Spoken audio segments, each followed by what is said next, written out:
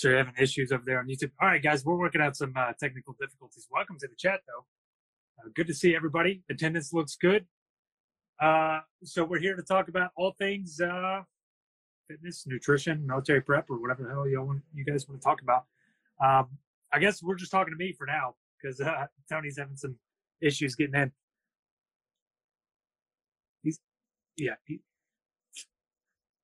They can't hear you talking crap. I can hear him talking crap. There he is. Welcome to the chat, Tony. Yeah, I'm here. I've arrived. How's YouTube? I'm going to have to restart the stream, I think. Dismiss.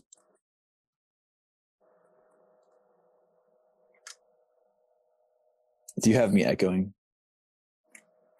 I don't think so. All right. It could just be you coming through my phone.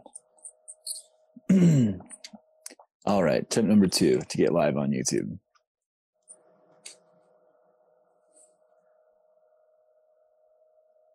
What's up, everybody? All right, let's see.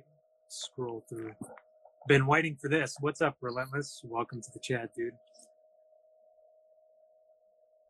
Who do you think is going to win the Absolute and Worlds IBJJF? Who's fighting?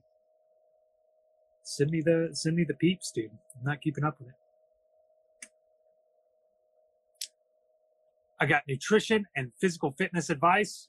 No, say Rasp things, Rasp man, says Hanson.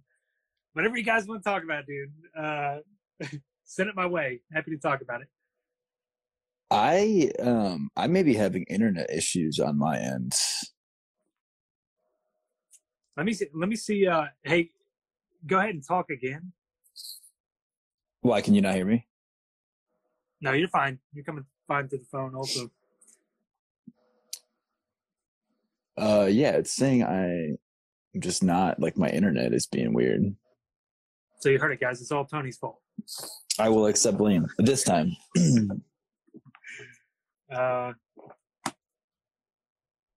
This next video that's coming out, it's his fault too. No. We got a train of talk coming up. No, guys, listen. When you film videos with your phone, can you guys tell me how you film the video? Do you do it vertically or horizontally? I filmed the trainer talk on my phone, guys. I have an HD camera, but solid video. But yeah, filmed it vertically. Probably could have been shot a little better, but good content.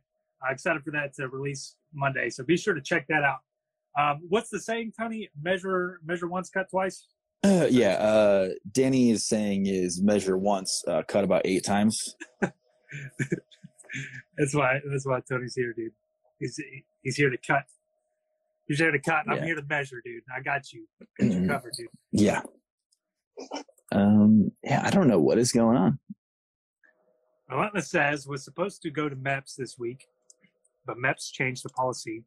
Now they'll look into all candidates last 7 years of prescription history. I'm gonna read this funny, but it's supposed to go, but they changed the policy. So. Wait, they changed the policy to what? They're looking at their history, so past 7 years of prescription history. I guess medical prescriptions. Is that what you're saying? Annoying. Just want to get this out of the way. Yeah, MEPS is your first real insight into your military journey. The process is always fun, right? Wait, what was the? What did they change it to? He's saying they're looking into their prescription history. I'm guessing medical prescriptions, maybe. That's illegal. I don't know. Yeah, you have to clarify that, Relentless. So I guess worst case, Tony, if YouTube's just absolutely trashed over there, we can always upload this to YouTube. Yeah, I guess. I don't know what is going on with it. Yeah, we've done it before. So yeah, that's just frustrating to me. Yep. I don't enjoy that. I'll just tell the YouTube guys that you don't care about. Yeah, well, that's fair. That's fair. Matthew says, so advice for someone getting back to fitness. Yeah. So, it depends on what your history is, but go back, you may not be able to do exactly what you did before you left off. Right. So make sure you work your way back in gradually. Don't get discouraged. You'll bounce back quick. Your body does have that muscle memory. So, stay consistent, check your diet, kind of work yourself back in gradually. Don't get disheartened if you're not right back where you were before you left off. And Tony could talk about that. Like, you've made a lot of gains with the Warrior program. You took you took some time off, and then jump back in with the Warrior program. You've been with that for a couple months now. And like, what kind of advice do you have for Buddy, that? You got to call me out like that. I guess I did. So I got out of the Army and then COVID hit. So it had been a little bit crazy. So I definitely hadn't been able to go to the gym, and I don't have any equipment at my house, or my townhouse. So we don't have a garage or anything. So there's really no way for me to get around that. But yeah, I was pretty far removed, and getting back into it was definitely tough. But if you're getting back into it, it's a lot easier for you to kind of rebound, not to right where you were at your peak, but you do rebound fairly well. So when I started the first month of the Warrior program, like, I was struggling, but I got back up to lifting pretty heavy weights into that second month, like pretty quickly. Towards the end of the first month into the second month, it comes back pretty quickly if you're getting back into it after having done it. Although, it's tough. I mean, I'm not going to sit here and lie to you. It was tough to get back into it. I think the biggest key is just make sure you're going. If you have to drop weight, drop weight. It's not a big deal. No one is out there, like, really, no one at this gym is like sitting there and judging how much weight you're lifting. No one cares. Everyone's just there doing their own thing. Anybody who does care is a dork anyway. Yeah. Absolute dork. Yeah. So, like, feel free to drop your weight. Like, I was doing pretty lightweight when I first started, and it comes back quick though. I mean, I got back up to where I'm much more comfortable. And if you're doing the Warrior program, it's a lot of reps anyways. So you're not going to be, it's not like you're slapping on, 300 pounds on the bench doing 10 by 10s with it. Yeah. Or if you are, congratulations. I mean, I'm impressed. Yeah. And actually, to compliment you, you went and ran like a Spartan race like a couple months ago and absolutely crushed it. So that's actually why I was throwing him under the bus, because he's bounced back to I'd say where you were before. All thanks to me. All thanks to me and my program. Oh yeah, all thanks to you. Credit. Yeah. Well, I figured one of us had to go to the gym, right? Yeah, guys. To be quite honest with you guys as well, I'm just now getting back into fitness myself, and I've been moving. I've been moving a lot of boxes and things, but my gym routine has been slacking a little bit. So I just started up with the Warrior program as well. So I should do like a before and after, from like shredded to super shredded, dude. You know what I mean? Yeah. Short is still short. No, stop. You got like so many people convinced. I'm 5'3", dude. I'm not convincing anyone because I'm telling them the truth. It's just, I'm just making them aware. Don't listen to this guy. Obviously, horizontal, unless you're a maniac. Thank you. I don't know what that means. What does that mean? Oh, yeah. Film horizontal. Yeah. Okay, he sent me this video and was like, hey, we got to get some borders up on this video. And I was like, oh, okay, I can probably do that. It's probably fine. And he sent me it too. It's just this video that he filmed completely vertical. There's just like huge edges on it. I was like, it could have been better. What is you doing? Oh, no, baby, what is you doing? See, that's the tough thing for me is I like talking about the content. I am not as good with the delivery. Like, I'm working on it. And that's a big part of the business, right? The delivery. So we'll get there, guys. Like I said, I got the HD camera. We're going to fix up the space. Give us a couple of years. We'll handle it. Every time they think I'm getting somewhere, I'll take like a step backwards. Like, whoop, almost got you. But the video is really solid, really good content in there. So I'm excited for it to upload. I thought we did it was a good fumble recovery. So optimized it. Let's see. Relentless says, I hate waiting, like getting things done. That is the military motto, my friend. It's going to be hurry up and wait. is going to be waiting is going to be. Or there's also wait and then hurry up too, which is almost just as bad. People don't talk about that one as often. Yeah, that's a good one. The wait and then hurry up is the worst. It's like we had the last 3 hours. We didn't do anything for 3 hours. Why didn't someone could have said this needed to be done 3 hours ago, but now we're rushing because that's been in 10 minutes. The worst. Yep.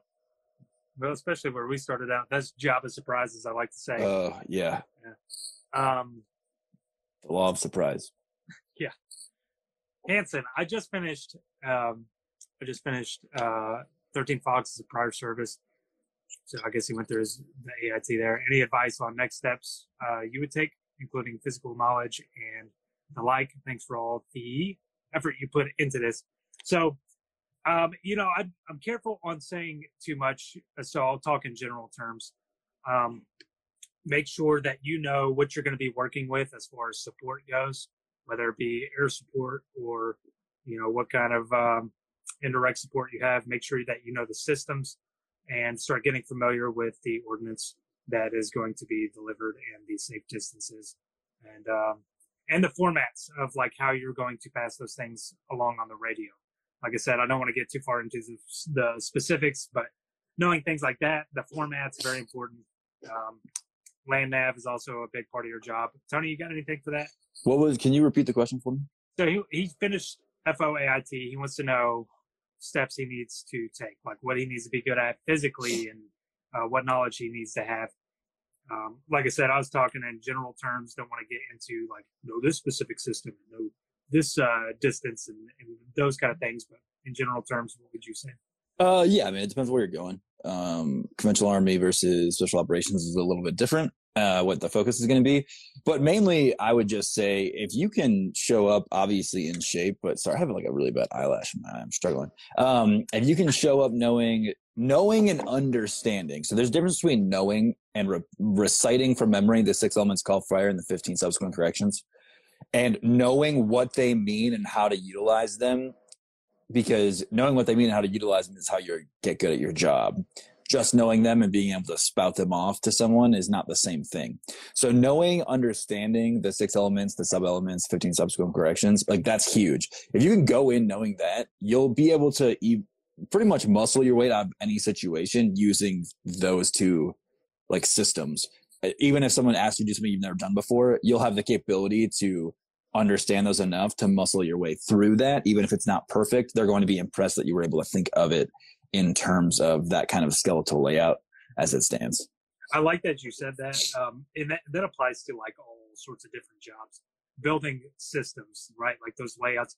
I think that's going to be something that is fundamental for any good soldier and anything that you want to get good at, building a system that you can rely on, because each scenario is going to be different.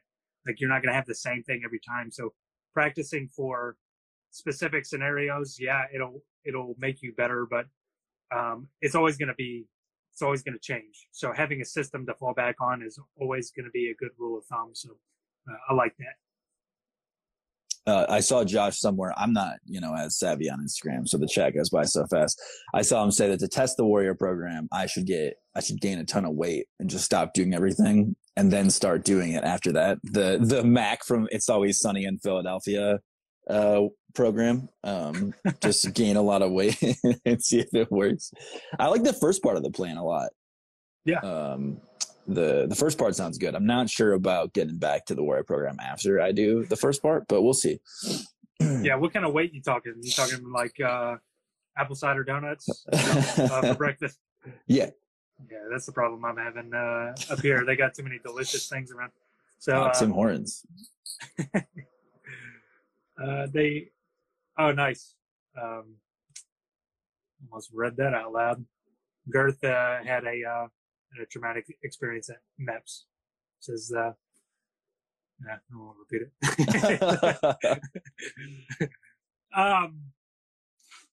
The doctor, right? The duck walk and the doc will check your backside, all that good stuff. That's medicine, dude. It's a little uncomfortable. Oh, I still don't think that MEPS is allowed to go through your prescription history, for the record. I know Roland said that earlier. Yeah, I don't know.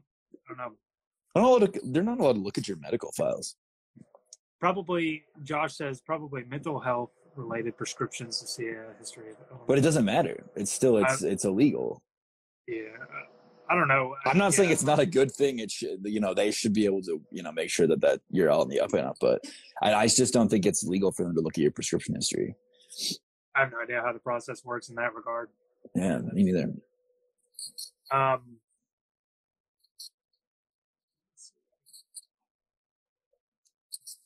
Okay, these guys are debating about it. So,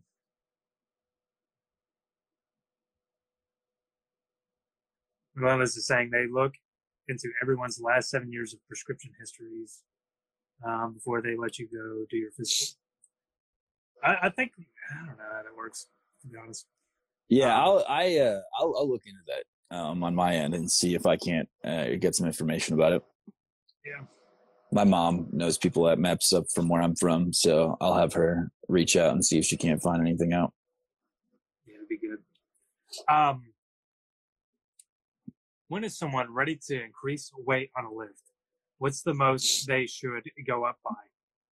So I like to work in increments of like, it depends on the lift too, but about 5 to 10 pounds as a whole is a good increment to increase and see where you're at. So, what I will say is it kind of depends. It's one of those feel things. If you are doing the weights with, ease, if you feel like you could get more reps, like, there's a couple of different ideologies behind when you're ready to increase weight. But, I would say if you do your rep and set scheme and you feel like you could do another set with that same weight, then go ahead and try bumping up a little bit. If you feel like you get done with the reps and you could do 3 more, then you could probably bump up a little bit, right? Because where you want to be whenever you are lifting now, obviously in things like 10 by 10, you want to play it safe, stay within a safer range. And I do have those percentages, that percentage chart in reference to your one rep max is a pretty good layout. So you guys be sure to check that out. But also it's a feel thing. So, you want to be at the point to where you are always adapting your body. So you want to be uncomfortable, right? Like by the time you get that 10th rep, you're going to be like, oof. Yeah. Like obviously if you got a spotter, you want to be struggling on that last rep a little bit, right? If you have a spotter, if you're by yourself, play smart. So 1, have a spotter. 2, walk your way up, see where you're at, and keep going till that last rep is a struggle. Yeah, I mean, keep in mind too, like it depends on what you're doing, like what kind of lift you're doing. There's a lot of variables to that, like that's true. Deadlifts and like hand clean and pulls and squats, like any of those big Olympic lifts, like those can be pretty dangerous if you're struggling on the last rep and you're like, I can go up, like you can get yourself into some trouble. Even with a spotter. I mean, it's a lot of heavy metal plates and bars that are on your body, so I would be careful, make sure that you're comfortable. And honestly, if you think you can do it and you start to do it and you can't, then, you can bail out of that, put it down, re-rack it, and then drop that weight off or adjust from there.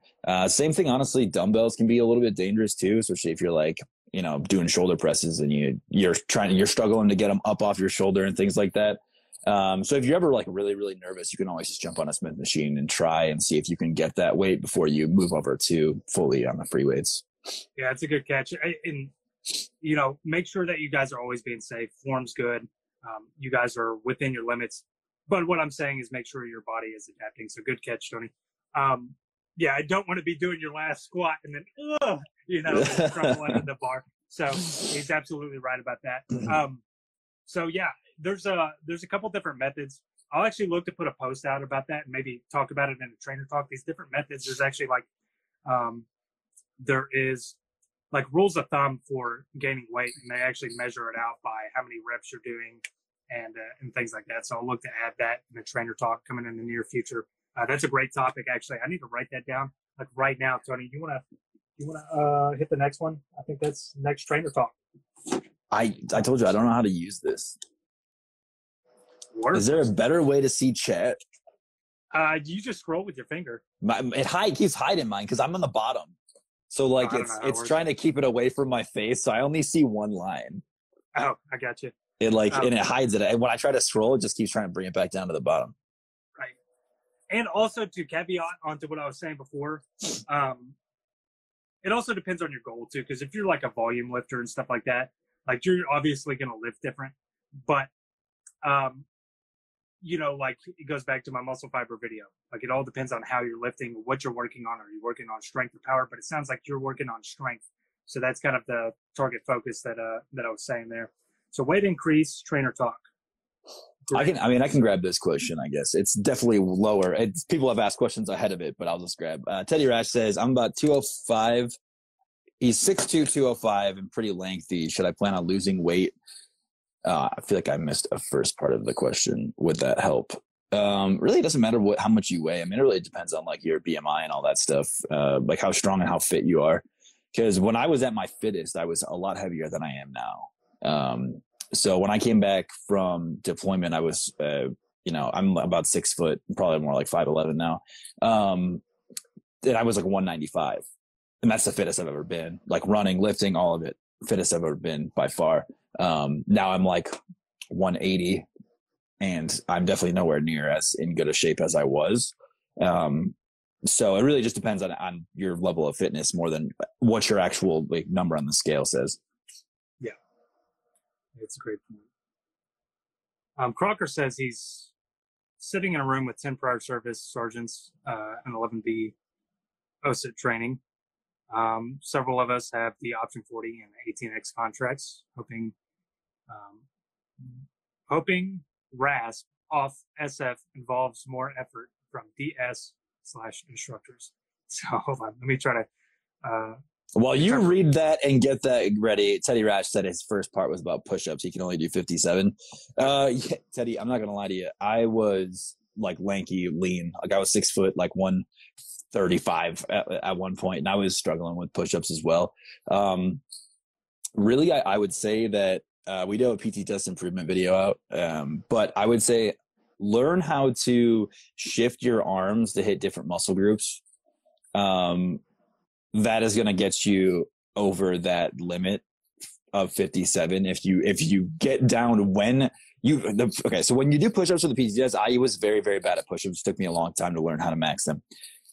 Don't reach failure at any stage of the sections because you won't ever be able to switch back to them. So if you figure out where you stop before you hit failure, stop a rep or two beforehand, then shift to like a closer or farther grip, and you continuously rotate as you go, and don't let any of those like separate, it's the same muscle groupings, but don't let them hit failure. So you need to learn yourself and your body style so that you can not hit failure and then keep hitting those different spots and keep rotating through them to rest each section as you kind of go. Like I had it down to like a science. Like I maxed push-ups by 1. Like I got there. I knew exactly how I needed to do, how fast, in what positions, and I had it down to a science. Yeah. And we do have a trainer talk on this. If you go to the YouTube channel, there's a trainer talk. And I'm not going to break it down like that here, but talked about lactic acid and all the scientific reasons why that is. But he's absolutely right. Break up your reps, change your hand positioning, so you're slightly changing the muscles involved, what the main focus is. And so you change your hands, you walk your hands out a little wider. Maybe you change the degree of your elbows, right? Because all they're looking for is for your elbows to break parallel. So there's little tips and tricks you can do to get more reps. Like you said, you guys can sag in the middle or elevate the hips right on push-ups. So like me, I knew I could hit 50 in the first minute. And then I would sag, I would take about 5 seconds, and then I would knock out. Maybe I knocked out 10 next. And then I would sag or elevate at the hips, hit 5 next. And each time I would hit my next round, I'd be walking my hands in different positions. So yeah, they're little incremental things, but it does make a huge difference. And he's right. Like anytime you hit failure, what you see from a lot of people is they get anxious and they try to do it all in one go. And that lactic acid's going to set in. They're going to be done for. Because once that sets in, it's hard, right? Like think about lifting in the gym, right? Like 3 sets of 10, right? Whatever weight that you usually do. And I tell you, hey, do 30 reps right now. No breaks. You're not going to be able to do it, right? Most likely, with the weight that you're getting at 10 with. So, those rest periods now, while they're a lot shorter, when it comes to the standards of PT test, you're allowing your body to recover energy and be able to do more. So yeah, great tip. Yeah. Once you hit failure, you're going to get like a handful more at the most. Like when you're shaking and you're at failure, like that's it pretty much. And if you have a grader who's grading you properly, once you hit failure, it's pretty hard to do proper push-ups either way. Yeah, it's actually funny how much of things are like a trick. Like, for example, ruck marching. You know, they told you to drink water because they're like, once that cramping sets in, you're done for. So you periodically take sips of water, even if you're not necessarily thirsty. Also, it gets some of that weight off your back too, because the more water you drink, the less you carry. Yeah. So little things like that. I mean, it does make a big difference. You have that question. Did you read it and understand it? Yeah. So I think he meant to say or. So he's in OSIP. He says guys are looking to go Ranger SF, and he hopes that there's more effort from the drill instructors or drill sergeants. So yeah, I guess maybe he's feeling like he's not getting pushed enough in OSIP. So yeah, it's going to be different. It's going to be a different world. Well, yeah. And you have to realize like it's going to get harder at each step of the way. Like it's the basic, and even I would say for the 11 Bravos, like it is for the lowest common denominator at that point. And it's just for your basic 11 series person soldier going to wherever they're going to. And it just gets a little bit harder each time. And that if you continue to do that in the Army, it's always going to be like that. It's always going to be a little bit harder, a little bit smaller, a little bit more competitive as you kind of go up, even, up through ranks, up through into special operations, all that. Yeah, just keeping it real. Army basic training is and even the job schools, they're not comfortable, but they're not hard.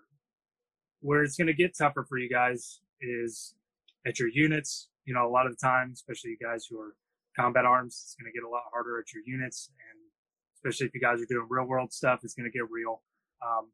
Do I think they should ramp up in certain basic entry level trainings? Yeah, of course, there's always room to improve there, but I think you guys are going to find whenever you hit your selections, it's going to be a different ball game.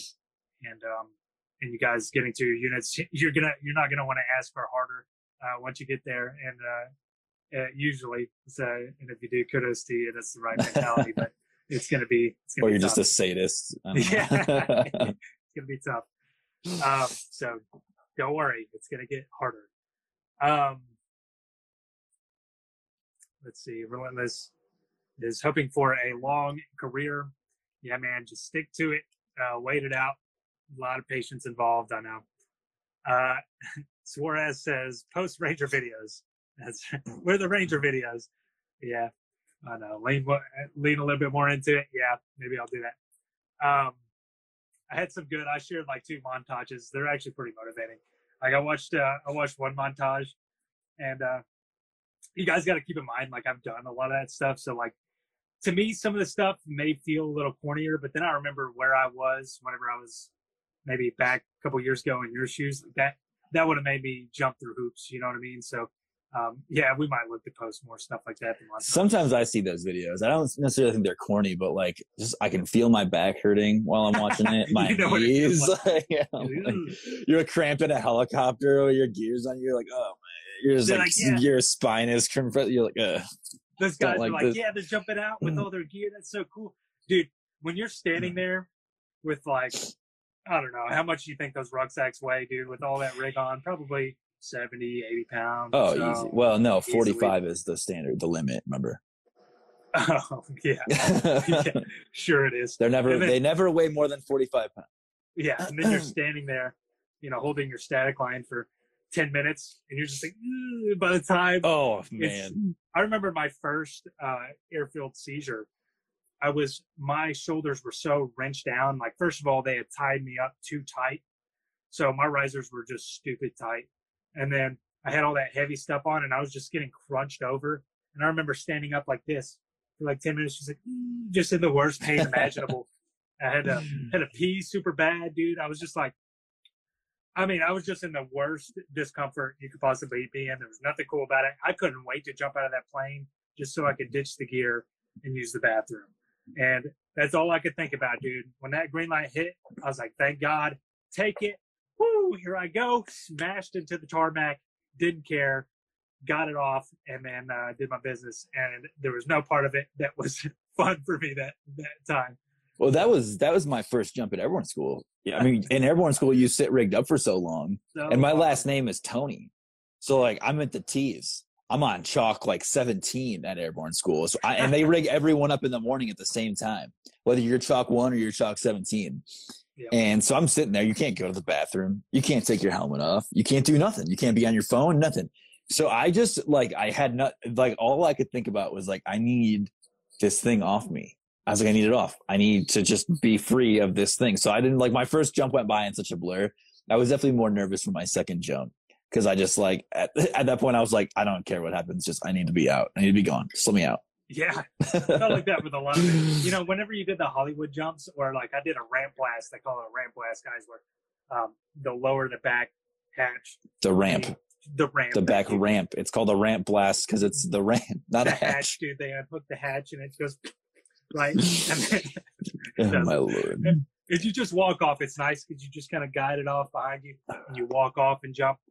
You don't have to worry about handing off a static line and you don't have to worry about getting tangled up in somebody else's and all these other things you have to worry about when jumping out of a door.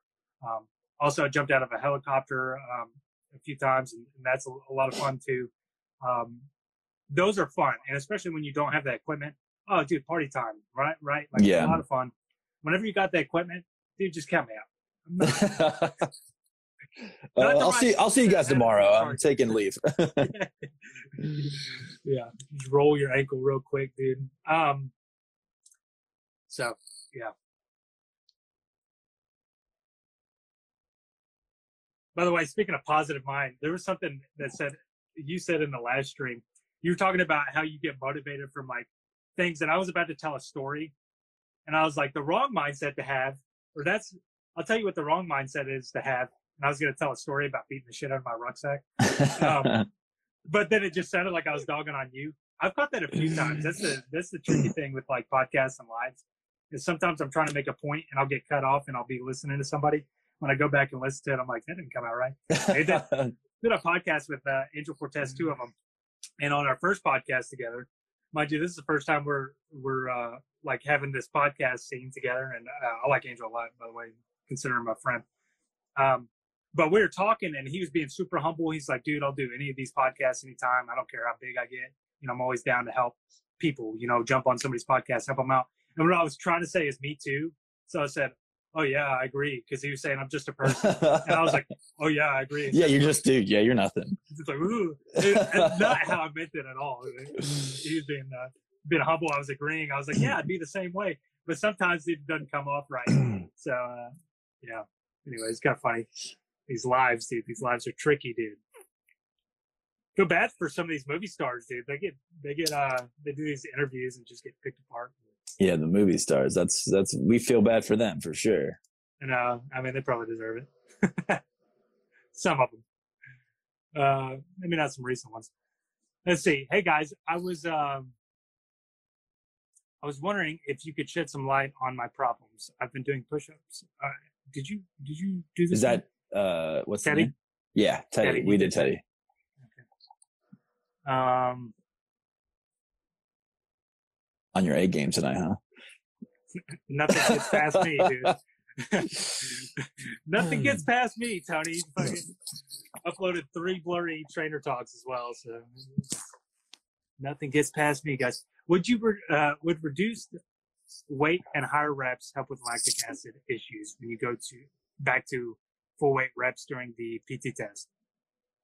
Okay, I get what you're saying. So if you reduce the weight, more volume in your lifting, would it help with things like that? Yeah, because it is more volume type lifting. So yeah, that lifting would help. You know, I still encourage people to work on a well-rounded basis. There's a couple different ways you can attack it. Like in like super high-end athletes, they actually structure their workout program. And this is kind of the way that the Warrior program is structured is they'll focus on different incremental things. So first it'll be muscle growth, right? And then they may go to something like strength, and then they may go to something like power, and then performance specific stuff. So, you know, they still work on everything. So I wouldn't discourage you to do other things. but yeah, the high volume stuff is going to help. But again, do specific exercises to help with specific things as well.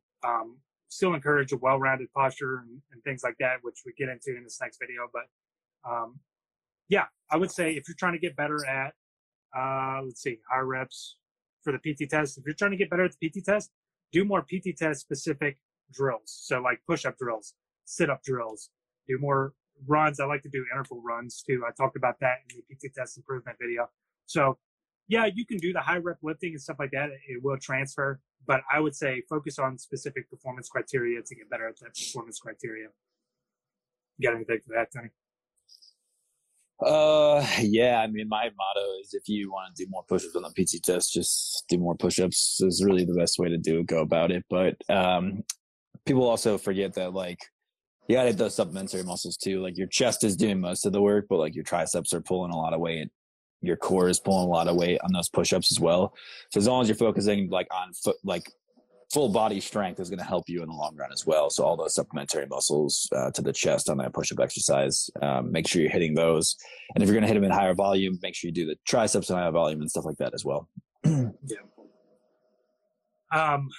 After I graduate RASP, when will I go to JFO and then JTech? So again, I don't know how heavy I'm going to weigh into each process, but what I will say is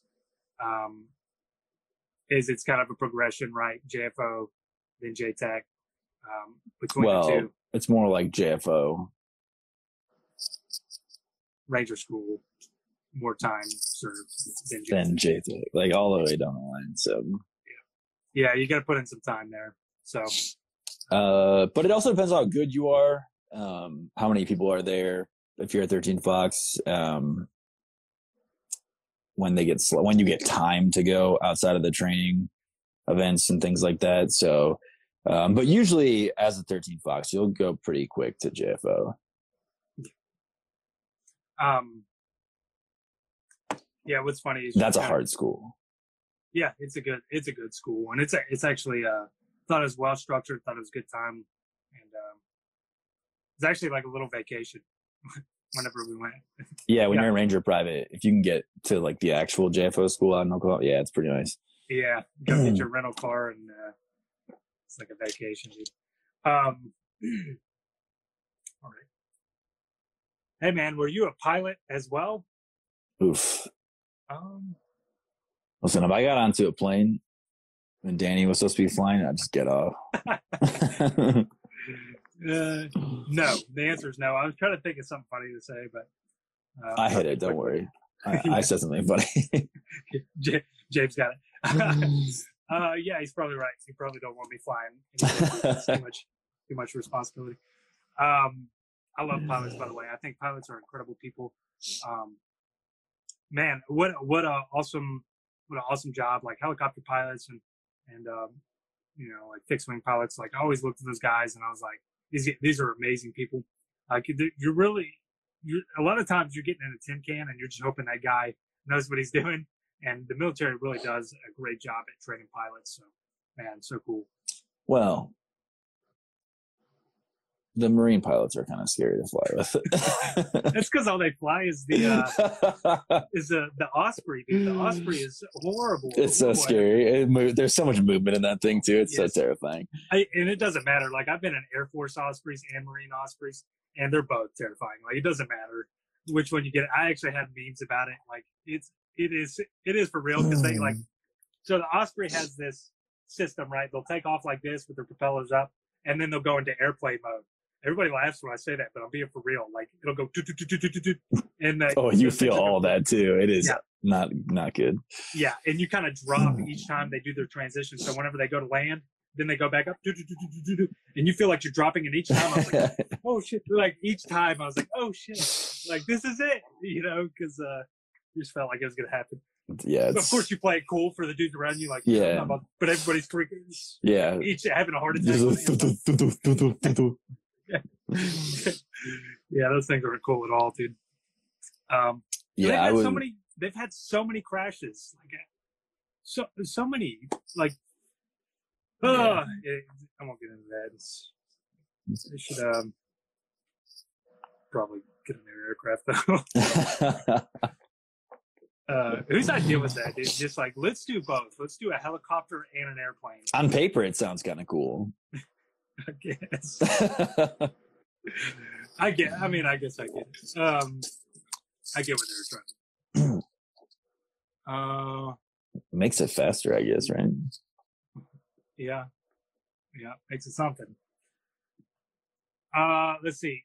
True source, or actually, we got one above. Quentin says, how long does it take from the basic training to RASP as an infantry guy?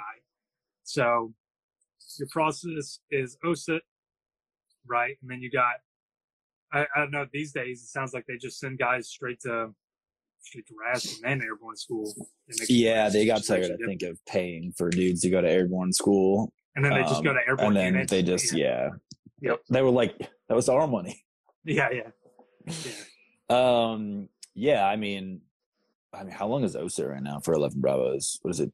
I know they changed it or something. I know it's a little, they're a little fluid. They change every once so often, but really that you go right after.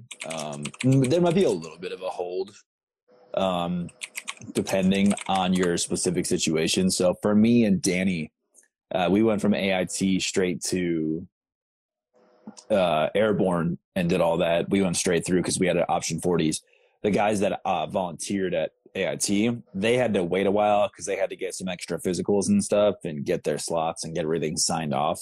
So they actually had to hold over in AIT for a little while before they met up with us later down the line. Yeah, it was a little different because we went to airborne school first, right? So,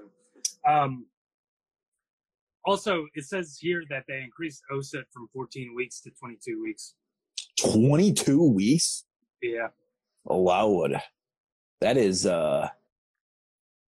that's it's healthy. That's a long time. A healthy little length there. 22 weeks? Yeah. So it's going to take you about 25 weeks to get to RASP. Yeah, probably. Probably have like a weekend in processing before you start basic. Probably have a week after while you get situated and like get sent to wherever you go. Well, I guess if you're 11 Bravo, you're just sort of right there. There you go. Yep. Relentless says probably for the best will make you better trained. Yeah, better fighter overall. Yeah, more training is definitely agreeable. The more you know, you guys think seriously trying to get as much tools as you can. Yeah, I definitely don't think it's a bad thing. That's just like, that's a big jump. Like I can see a week or two at it, but that's a lot of time. Like I don't know where. There's a lot of time. It's a lot of your life. It's just slapped on there. Yeah. No, you work for the government, dude. You don't. No time needed, dude. Yeah, it's exactly.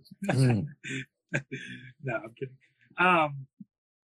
No, and actually, after you guys get to your unit and stuff, it's a lot more. I mean, unless you're a ranger, but I was gonna say most people a lot more manageable. unless you're a ranger. Airborne units are not as bad as regiment, but they're still pretty high op tempo. It depends though. I mean, depends on your leadership and stuff like that. Because like some people plan training better than others and things like that. And that's true. It depends on who you got above you. And I would even say, to me, it seems like, you know, the guys that I knew who were in airborne units, seems like they were jumping on a more regular basis. 100%. Special operations guys. 112%. Yeah, for sure. Yeah. Yeah, that sounds horrible. I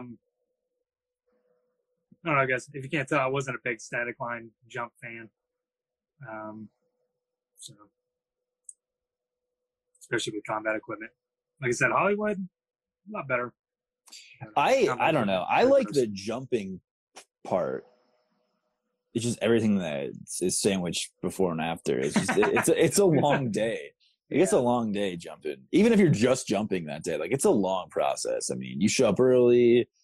You're at the pack shed for forever. You're rigging up and sitting there and going to the airplane. It's just a long process in and out of there. The jumping board is pretty fun. And then honestly, I almost prefer jumping into training because then you don't have to like go back right away and try to find your way home. You just kind of go hang out in the woods and do that whole thing. You know, it's pretty simple and easy. You just kind of wander around, right, Danny? Yeah. I don't know what that means.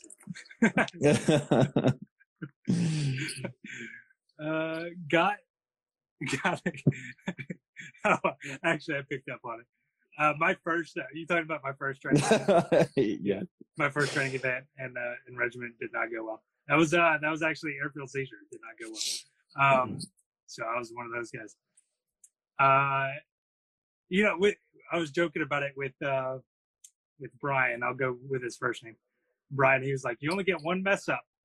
He's like, in a place like regiment, you get one mess up. So like as a private, my reputation was tough after that. Yeah, because you did that. You used your one mess up pretty early. Yeah, it was so early. Yeah. So yeah, don't do that, guys. So you gotta get into recce, he says, for the sake of being able to do halo jumps. So, yeah, I mean, those seem cool. Let's see. Quentin says, what do you guys think of the 160th? Awesome, dude. Yeah, 168. Those guys and gals, I guess, also. All those people in 168th are awesome. All their medics, all their pilots, those dudes rock it. Like 160th is, if you're flying with someone and you can choose, that's who you're picking. Yeah, no doubt. Also, they got the little birds. You know what I mean? Those are fun. Yeah. Those are fun. Yeah, those are pretty sweet. True says failed sit-ups by 3 in July at pre-RASP. Okay, so failed sit-ups by 3 in July at pre-RASP at my duty station currently. How long do I have to wait to go back to RASP? I don't know how that works. I don't know. I know. Wait, you're a 42 Alpha? True source. That's an officer. What is 42 series?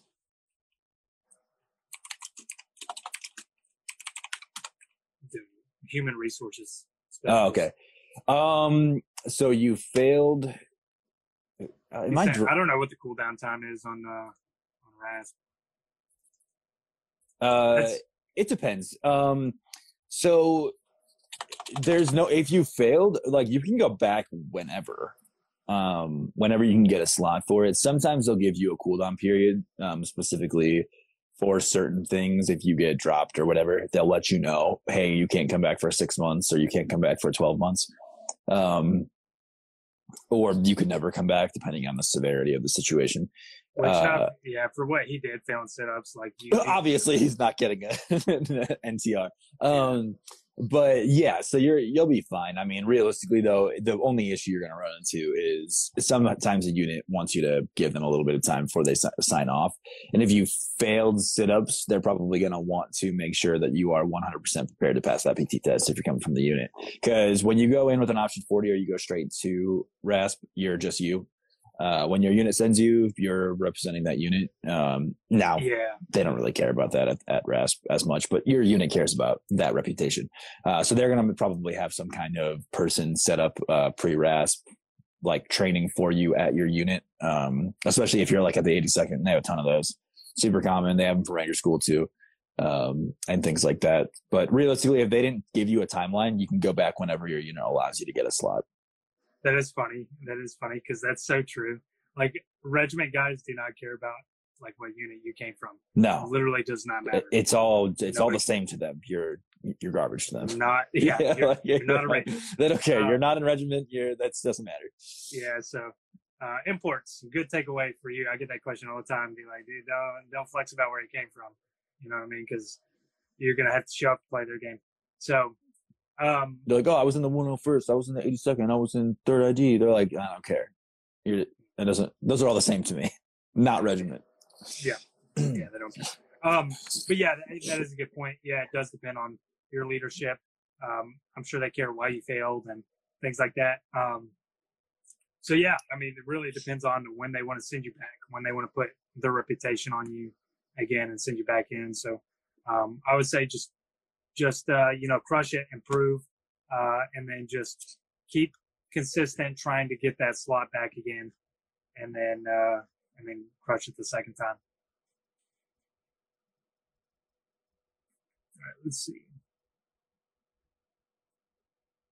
6 months is what the recruiter told me. So as long as they have an open slot. Yeah, that's usually about right. That's like the base. If you fail, I think it's 6 months. Like I said, the severity can dictate a change to that as well. But usually the staple is about 6 months. But honestly, by the time you get back to your unit and get a slot again, that's going to take about 6 months either way. Yeah. Let's see. Is it recommended to go through Airborne and Ranger School prior to RASP? I'll let you answer this first. So Airborne, yeah, whatever. I don't know. So I'm a little bit torn on this for going to regiment. As much as like it would be nice to show up with a tab. The tab means something different in regiment. It means you're an NCO. Like it puts you at the NCO level. Even if you're a specialist, if you're a tab D4, you're essentially an NCO. So if you show up to regiment as a tab D4 or a tab D5 and you don't know what you're doing, like that can cause you issues when you're trying to learn from people, and it's hard to get that knowledge when you're already tabbed.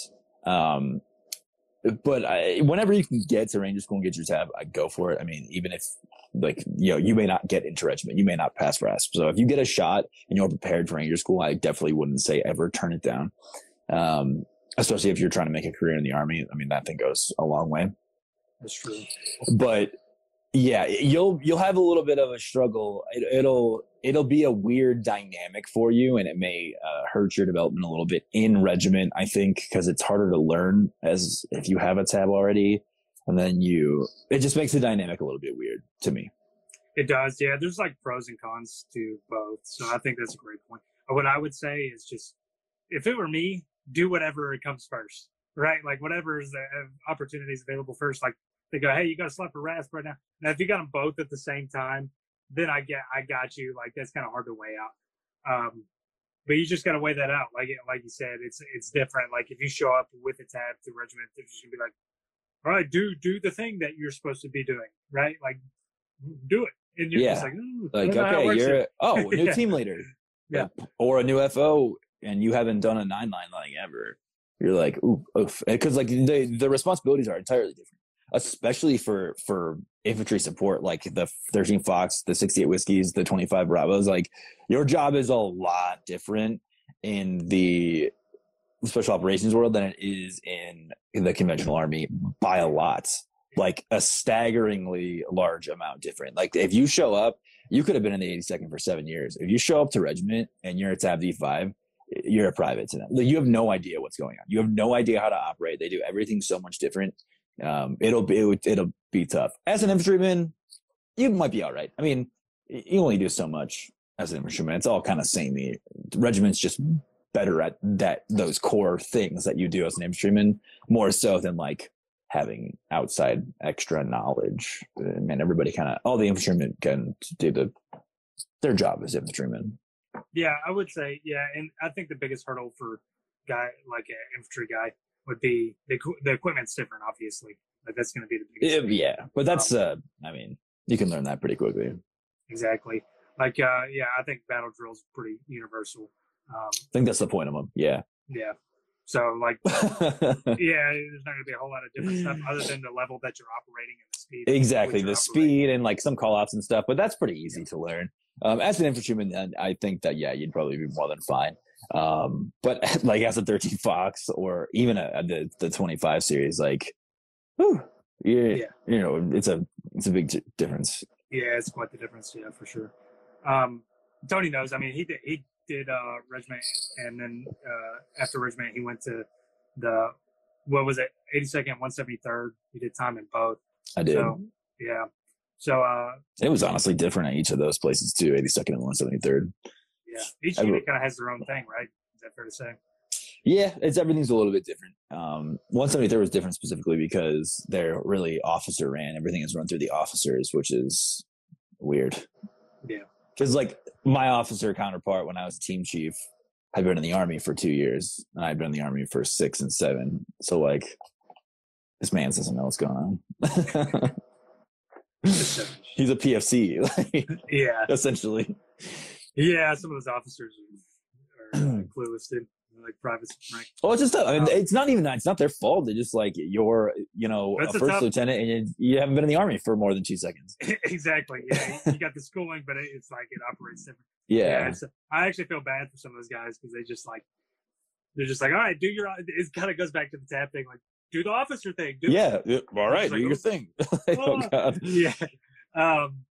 Yeah. So, anyways, we're running out of time. Do you have any last things for these guys?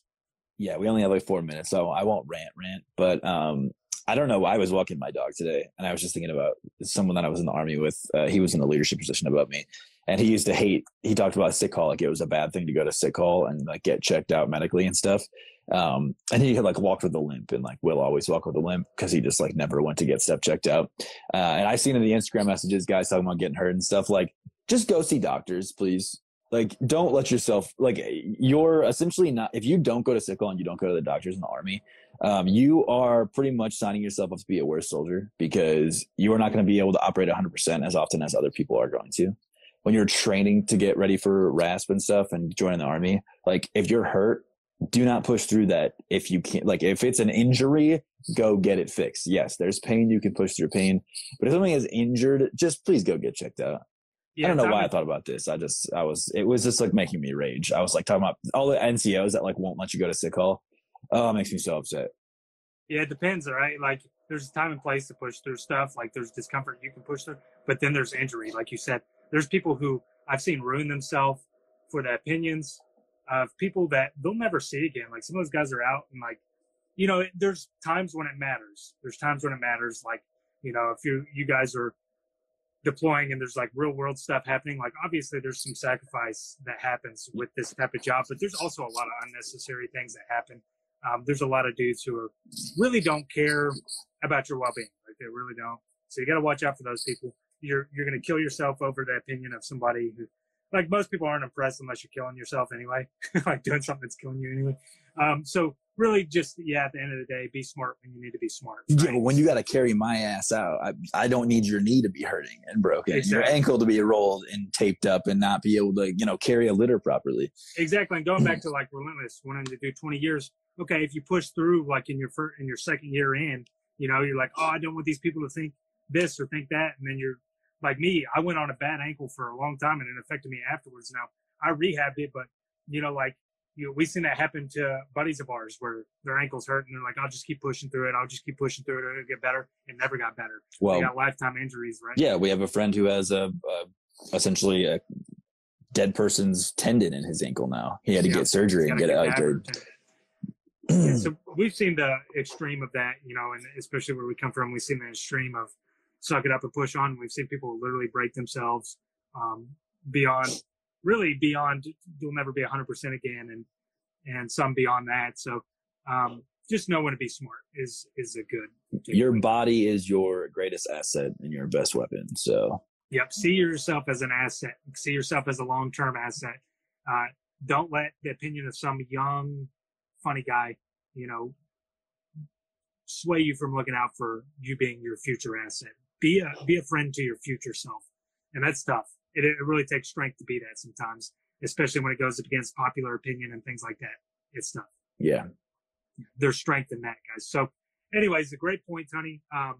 Anything else before we end? No, I think we have like 30 seconds. So.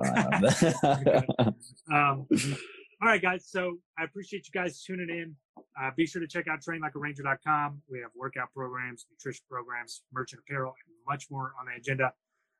You guys keep crushing it out there. Remember to train to your utmost potential like a ranger. And have a good weekend. Have a great weekend.